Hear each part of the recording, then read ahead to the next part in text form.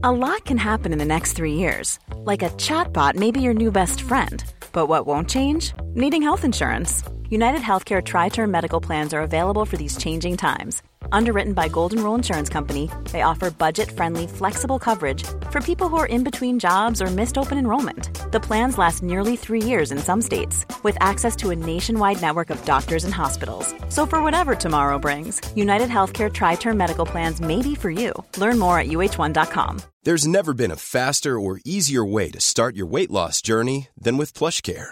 PlushCare accepts most insurance plans and gives you online access to board-certified physicians who can prescribe FDA-approved weight loss medications like Wegovy and Zepbound for those who qualify. Take charge of your health and speak with a board-certified physician about a weight loss plan that's right for you. Get started today at plushcare.com/weight loss. That's plushcare.com/weight loss. plushcare.com/weight loss. Just before you listen to this admittedly wonderful podcast, I want to tell you how you can get hold of the matchday programme for the Champions League final, even if you don't go to Madrid. It's a beautiful document, and in recent years, it's been one of the highlights of my season to contribute to this programme. In the recent past, I've written about Celtic on their way to the Champions League final in 1967 against Inter Milan, how they sallied off into the Estoril woods to find a Scottish golf professional so that they could watch England versus Spain live on the TV, and how Celtic got lost on the way to the Lisbon final the following day, how Brian Clough insisted on having a crate of beer on the way to the Olympic Stadium in Munich for the final in 1979. I've written about choosing the best goal from all the European Cup finals and Champions League final. I went with Mandzukic, by the way, from Cardiff, and I'll argue with anybody who disagrees. I've written about the pre-match press conference, the art of starting the game 24 hours early. And in this season's issue, I've written about the thrills and spills, the most extraordinary semi-finals this competition, in either of its forms, probably has ever seen. It's filled with beautiful art, wonderful spread pictures, great writers, and it's a memento for all time. And you can still order a copy of the Champions League final programme and the Europa League final match programme from European-Nights.com. We do try to look after you.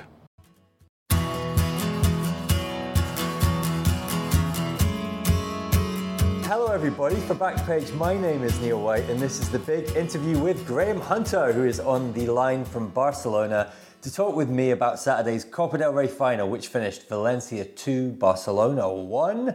I'm also on a concrete bench looking up at the blue sky over Barcelona, and that helicopter you can hear and will continue to hear isn't anything to do with the sort of end scenes of Goodfellas, and they're not coming to get me.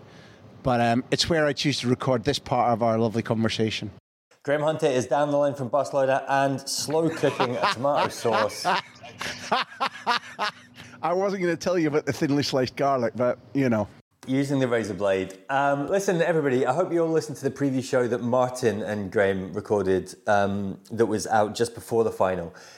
Graham focused a lot on Valencia in that podcast, and especially their coach Marcelino. The turnaround in their season, the factors behind the turnaround in that season, what a change for them up top. So that was great, and the way the final went, I think it gave us lots of great background. But I want to kind of drag you back first, Graham, and say that there's a nice symmetry to this chat, because my season, 2018-19, began with you going to... We did. We started off... bloody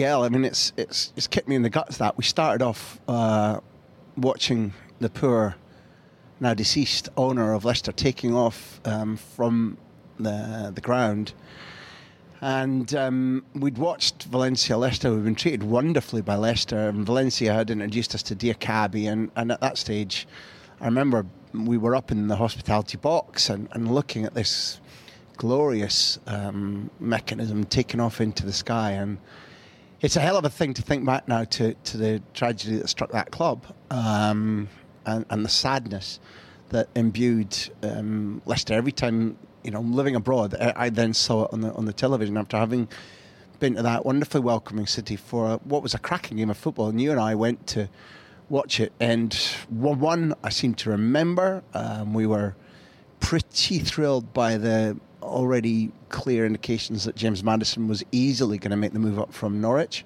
It's a moving class down from Tawdry and the Mighty Dandies, obviously. And we saw that day for Valencia. I mean, listen, you were billing and cooing over Parejo that day, weren't you? Yes, I was about to go back there. I still love him. Even more so now, right? Yes. He was magnificent in that pre-season friendly. He's magnificent kind of every time I see him. But he performed a different role in this game. He seemed to be in Messi's face a fair amount.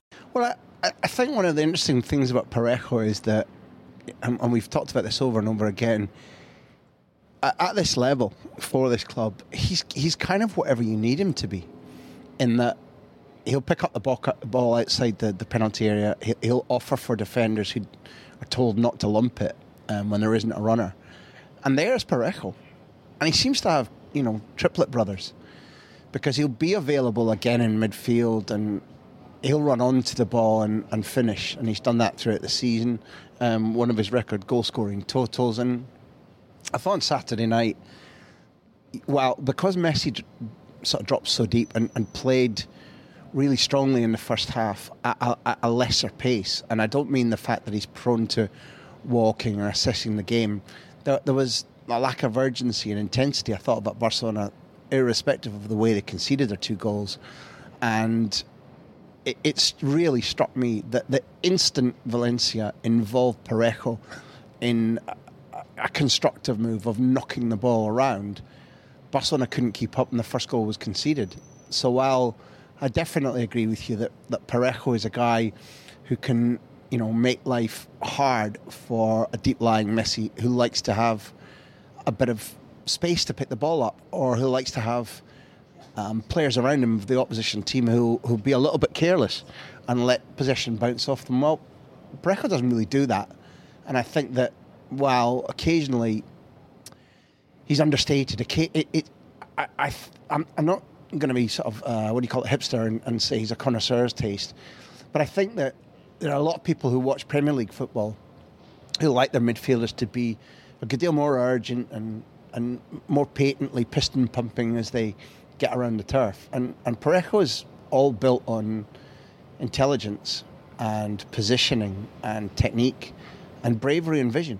Always, always, always there for his teammates, showing and saying, I'll take it. And we're into the little fine details, microscopic details. I don't know if the socios agree or appreciate or violently disagree, but when in that point, in that spell in the game that you were talking about, before Parejo went off injured and before Messi did his level best to wrest this cup final back into Barcelona's hands, the thing that really stood out was just that razor's edge of difference whenever the ball, about 9, 10, 11, 12 minutes into the game, when Valencia had been lying very deep and beginning to get a little bit corralled, even though Barcelona weren't doing very special things. They were high up the pitch and Valencia looked a little bit stuck in there. 3-4 times in the space of 5-6 minutes, the ball came to Parejo and he already knew what to do. And it was 1 touch, 2 touch, 1 touch, 1 touch, 2 touch. The speed of movement of the ball when it's accurate makes a gigantic amount of difference to what space you occupy, how much time you've got to look for that next pass. When a receiver gets it really quickly, really accurately, and their marker isn't quite there, it's a chain reaction. It goes one thing after the other, domino theory. And Parejo was the dominoes man.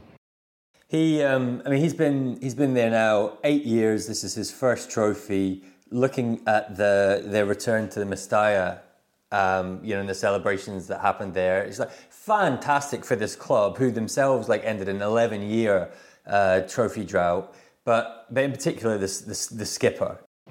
Well, that's right. And without repeating what we talked about on Friday, I think it's worth emphasising, that Parejo, when Marcelino arrived, Parejo did a big interview with one of the quality papers in Spain, where he said, I was a little bit afraid to go outdoors. He didn't say it in the way that Ander Gomez, who's now at Everton, said about Barcelona, where he was ashamed to go outdoors, and that he had something verging between anxiety or depression about the, I'm going to say exigency, but that's a Spanish word that I can't find the British word for, the demands he placed upon himself. He was so shamed, Ander Gomez, about how he was letting himself down, that he began to imagine everybody was talking about. Well, everybody was talking about Parejo. He'd been, without being loutishly drunk, he'd been pictured in a club, nightclub late on, drinking, but actually been drunk. I mean, goaded by somebody with he didn't know had a video phone in their hands, been goaded, saying something a little bit derogatory about the previous coach, and there was no question that under Nuno Espirito Santo, Parejo was, how would I put it? He was enjoying a lot less the training ground atmosphere, the brand of training, the relationship he had with the coach. And, that's a footballer's lot. There's no way you have a career that starts at Real Madrid and goes to QPR, then Getafe and Valencia, and you play from, you play professionally from the age of 18 and until you're 30 now, and everything is sweetness and light. Just doesn't happen to anybody. But the way in which Marcelino came in and just tapped him on the shoulder and said, listen, don't go. Parejo was about to go. He and his wife were like, it's not that we don't feel safe in this city, but it's like we get heckled in the street. People have lost faith. I'm not enjoying life anymore. This needs to change. I love my football, and therefore the place that I practice my football needs to be far more enjoyable than this. And, that's how close. It was a razor-thin edge between him being a player of another club. And I think it's worth noting in this podcast that Ernesto Valverde asked Barcelona to sign Parejo. And in fact, I was going to say, was it last summer or the summer before? But he was a specific petition from Valverde to say, I know the style of football that Barcelona demand and the ethos of the Cruyff style Barcelona, Guardiola style Barcelona, and there's a specific player who embodies that. So it must have been actually summer number one. I apologise, because they brought him Coutinho instead, the following Christmas. So when you talk about Parejo, I think it's not just now the storyteller's urge to say, look, he came back from the brink of disaster to the cup final. I agree with you that he's put 8 good years in there.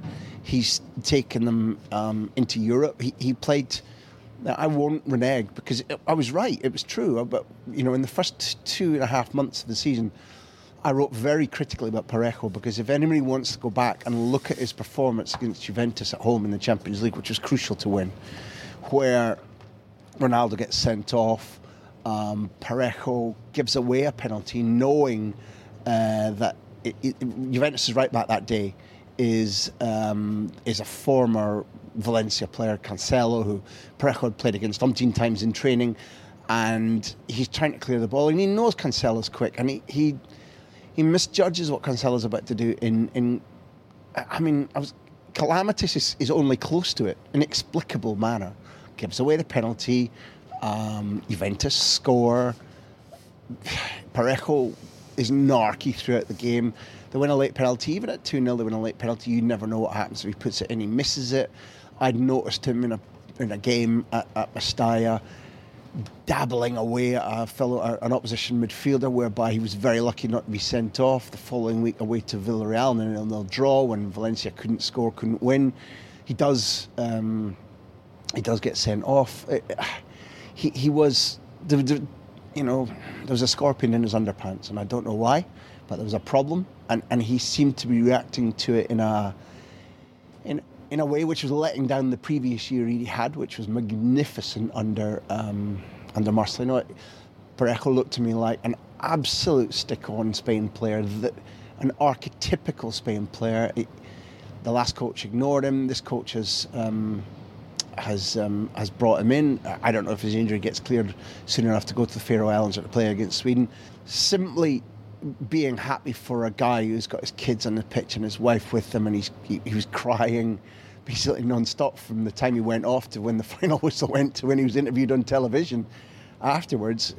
It's nice to see somebody being overcome with emotion for the right reasons, but I think it's the slightly bigger there. At a time when Spanish club football has, for the first time in I don't know how many years, not won a European trophy, which would probably date back to, I guess, 2013 maybe.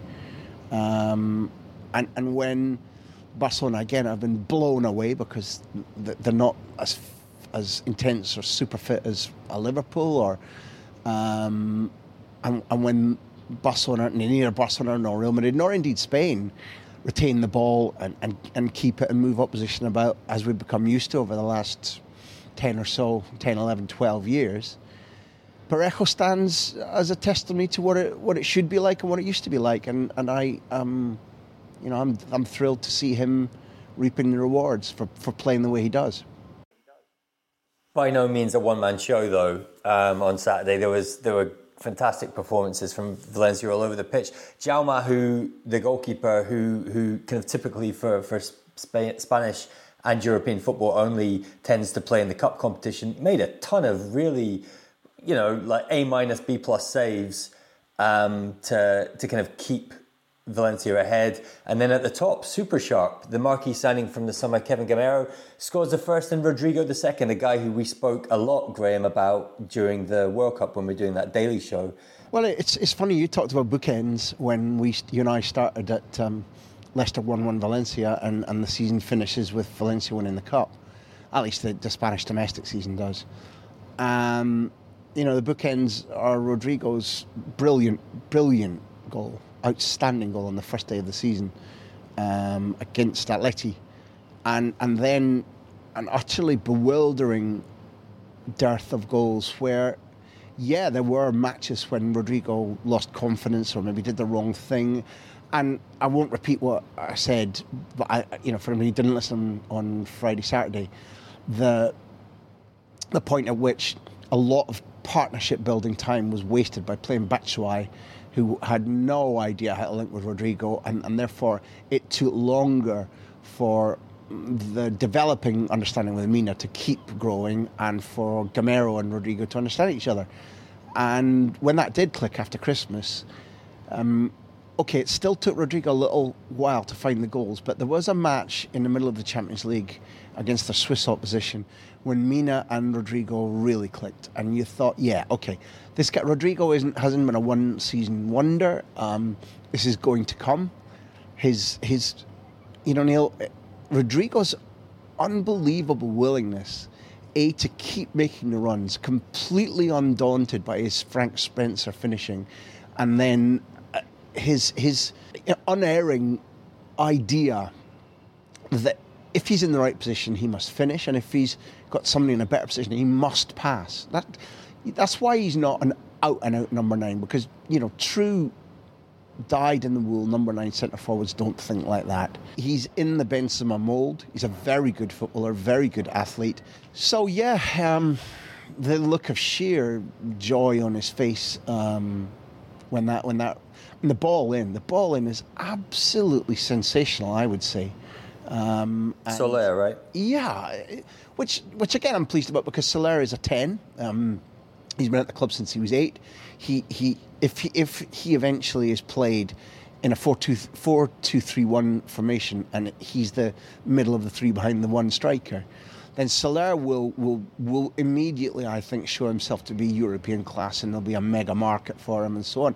He's a diamond of a player who copes with being asked to play wide in a 4-4-2, because, across his 2 years at Valencia, Marcelino, I think, has only twice played 3-5-2 and no other formations apart from 4-4-2.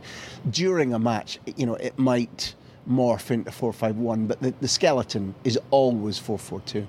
And therefore, Soler really, apart from a handful of occasions when literally Coquelin and Kondogbia are injured and Vass isn't playing in next to Parejo. In fact, it probably needs 3 central midfielders to be injured before Soler has even tried in central midfield. And even then, that's an adapted position because he is a true number 10. And, he's been ripping up records and making people swoon at Valencia since the kid was 8 or 9. And therefore, to see him using that, that bastardized position for him where he really is just told, do your shift. And getting past Alba and rocketing that ball in. The ball's brilliant. It still needs a lot of work. I don't know what you thought, but I thought Rodrigo still had to react really well. And I've seen a ball of that pace rocket off somebody as if they've got a triangular head. And I thought Rodrigo's poise was brilliant in that minute. Yeah, it's an old-fashioned number 9 run to decide to go to the keeper, basically, instead of kind of holding back. It is, I agree with you, but you know what he shows? I think he shows that he trusts Soler's delivery. He knows that channel between the keeper, who's, remember, a reserve keeper, who hasn't played a lot. I do adore Cillessen, but these haven't been his best weeks. He's been, absent for a very long time because the Copa semi-final was a chunk of time ago, and therefore, I think that while it absolutely was an old-fashioned centre-forwards run, he's judged two things, that, there may be a little bit of hesitation on Cillessen's part, and secondly, he just knows that Soler is brilliant enough to ping that ball at the right height, at the right pace, into the channel between the defenders and Cillessen, and good on him for guessing right and trusting.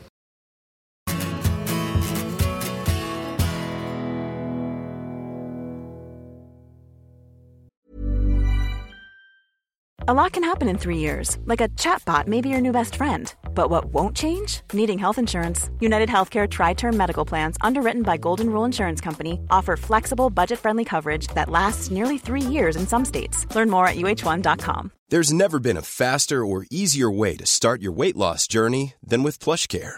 PlushCare accepts most insurance plans and gives you online access to board-certified physicians who can prescribe FDA-approved weight loss medications like Wegovy and Zepbound for those who qualify. Take charge of your health and speak with a board-certified physician about a weight loss plan that's right for you. Get started today at plushcare.com/weight-loss. That's plushcare.com/weight-loss. plushcare.com/weight-loss.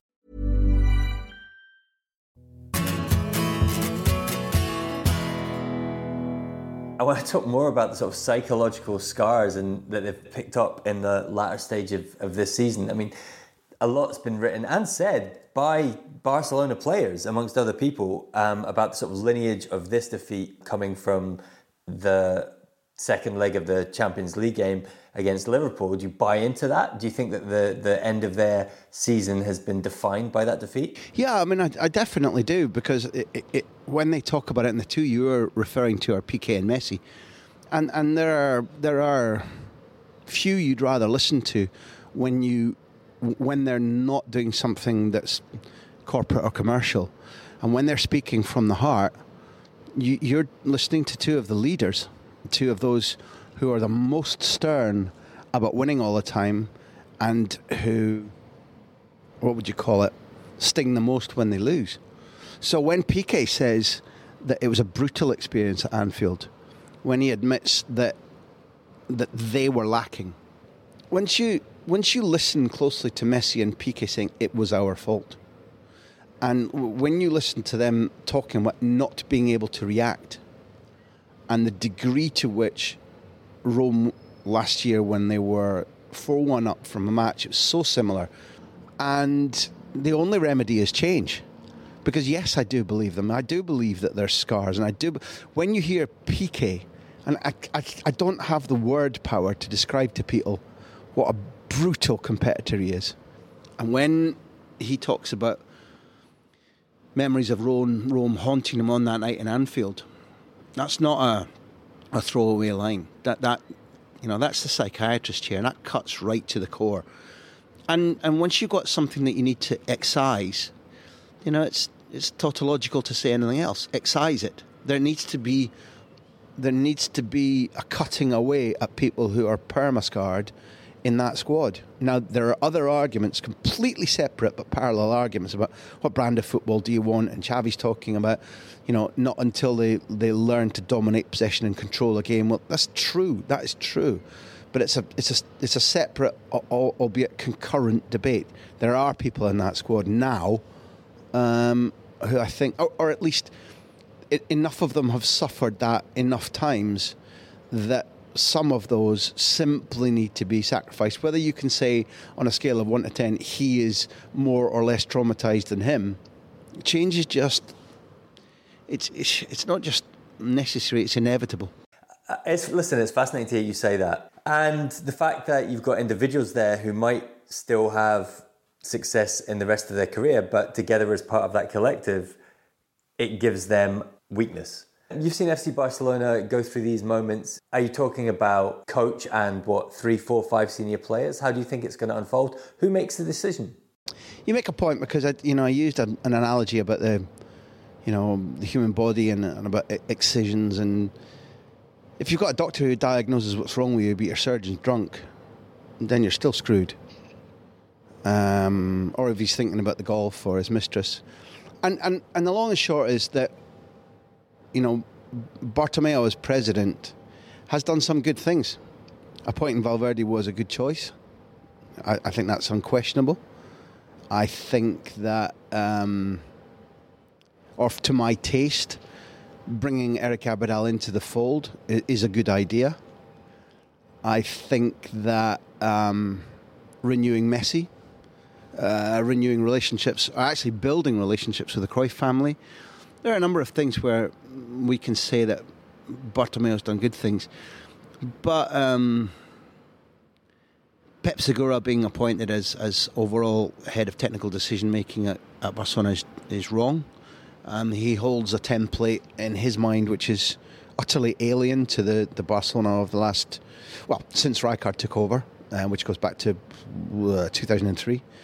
With bumps in between when Luis Enrique's style was a little bit more vertical, but it built itself around Xavi and Iniesta all the same. So I don't regard it as different, just a variant. And Tata Martino, that was a one-season experiment. But broadly, Pep Segura has just got no relationship, in my view, with the way in which Barcelona needed to develop from where they were at. That's the crucial thing. So if Barcelona do want to prepare themselves for the return of Xavi in 2021, which is the right thing to do, it's the John Stuart Mill thing to do, the utilitarian idea, then I don't feel that Pep Segura should be staying or making the decisions.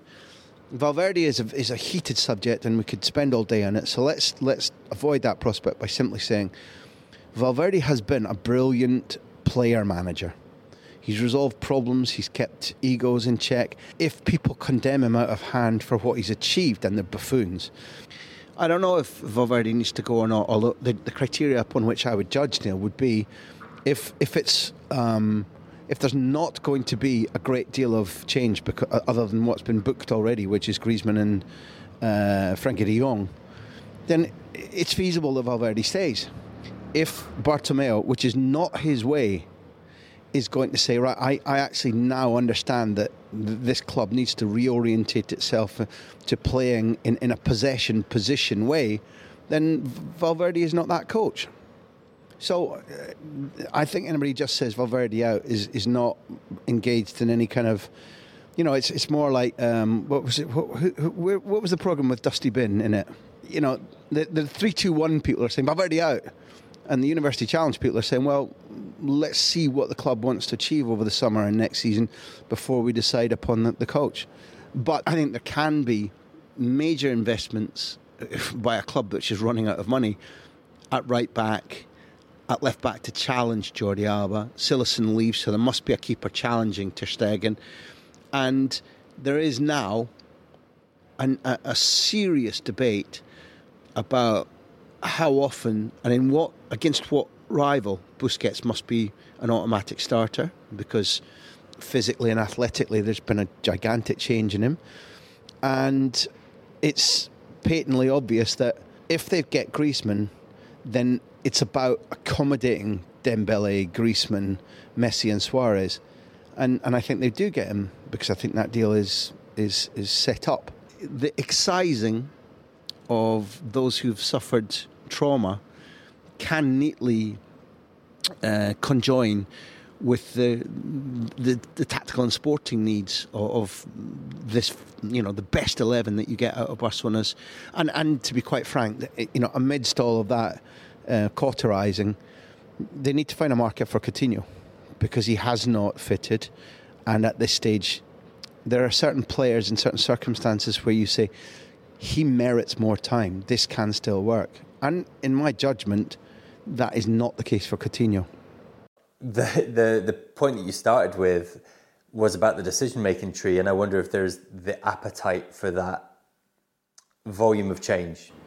I don't know if there's the skill, because the amount that they've spent on Dembele, Coutinho, renewing Messi, renewing Busquets, renewing Ter Stegen, the amount that they will spend on not only De Jong and Griezmann, but I think that they're far closer to getting De Ligt than many in the media are saying. I think De Ligt is a 70-30 shot to come to Football Club Barcelona, and I don't think really there's been anything other than a game played with Minerola about the Manchester United interest in order to make Barcelona feel that there's a market and pay more. And so I don't know exactly how that will finish, but on balance, I think it's a 70-30 shot that De Ligt comes to Barcelona. That's unbelievable money they have to spend, given that their backs are already against the wall financially. And therefore, the skill that you need to be able to not only sell, but sell looking at the buyer straight in the eyes and pretend it's not a buyer's market. That takes a lot of wit, a lot of cojones, a lot of favours, because everybody's going, I will take, Coutinho off your hands for 50 million. And you're like, whoa, that's a 70 million loss. You're like, suck it up, baby. Okay, let's park Barcelona and finish back with Valencia. I mean, we're talking about Barcelona's summer being possibly one of change, turmoil, certainly self-reflection.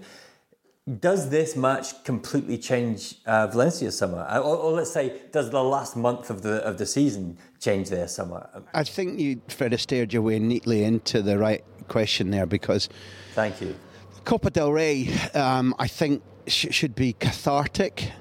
There can be an unleashing of, we can do it. That God, I love lifting silverware and I want it again. Yeah, that can happen. I wholeheartedly agree. Their debt is at or around 500 million euros. And although it's shared out between, local institutions and debt that Peter Lim incurred in order to buy the club, it's a heavy burden, Neil. They've begun work again on the new Mestalla, and therefore their position remains really precarious. And the thing that made them special over these last 2 years was, as soon as Mateo Alemán, who is the chief organising force at that club, came in and dumped Kiki Setien, who was about to be the manager, and appointed Marcelino, their signing has been, not without error, but really good.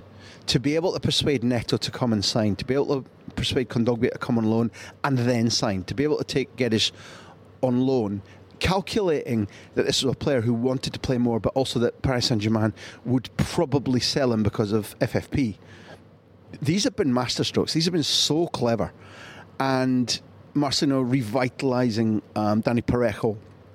The revitalising applies to Rodrigo, applies to Gaia, and the promotion of Ferran and the promotion of Soler. All of these things point Marcelino as probably Spain's coach of the year the last 2 years, I think.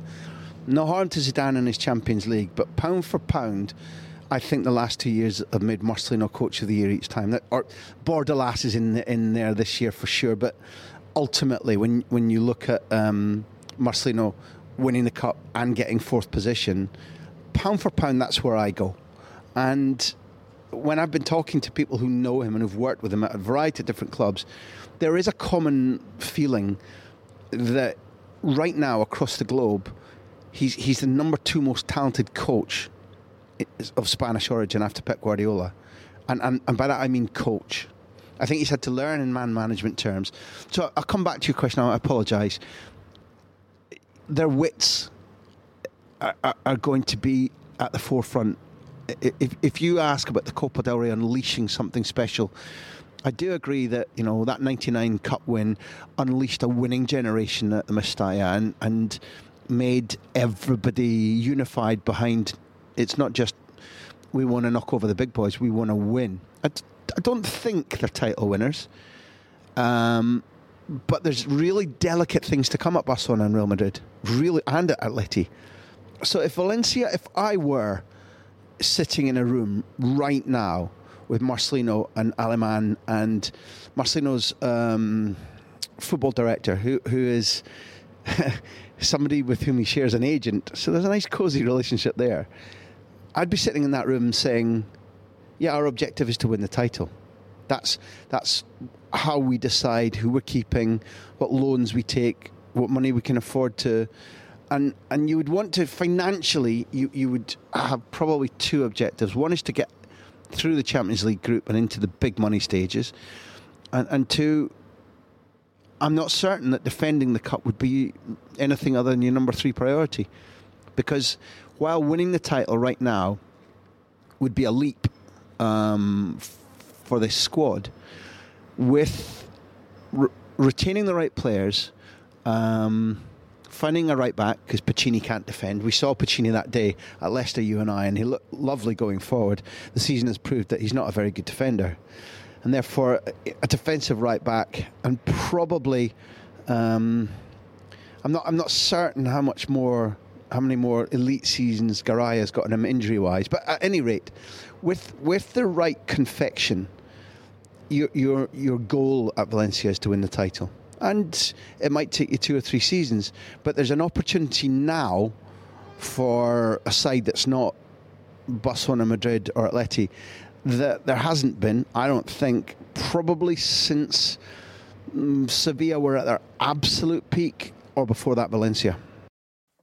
Perfect. And a perfect way for us to end this look back on the Copa del Rey final, and I guess the La Liga season in general. We'll be back very soon with a preview show and then a review show of the Champions League. But for now, Graham Hunter, thank you very much.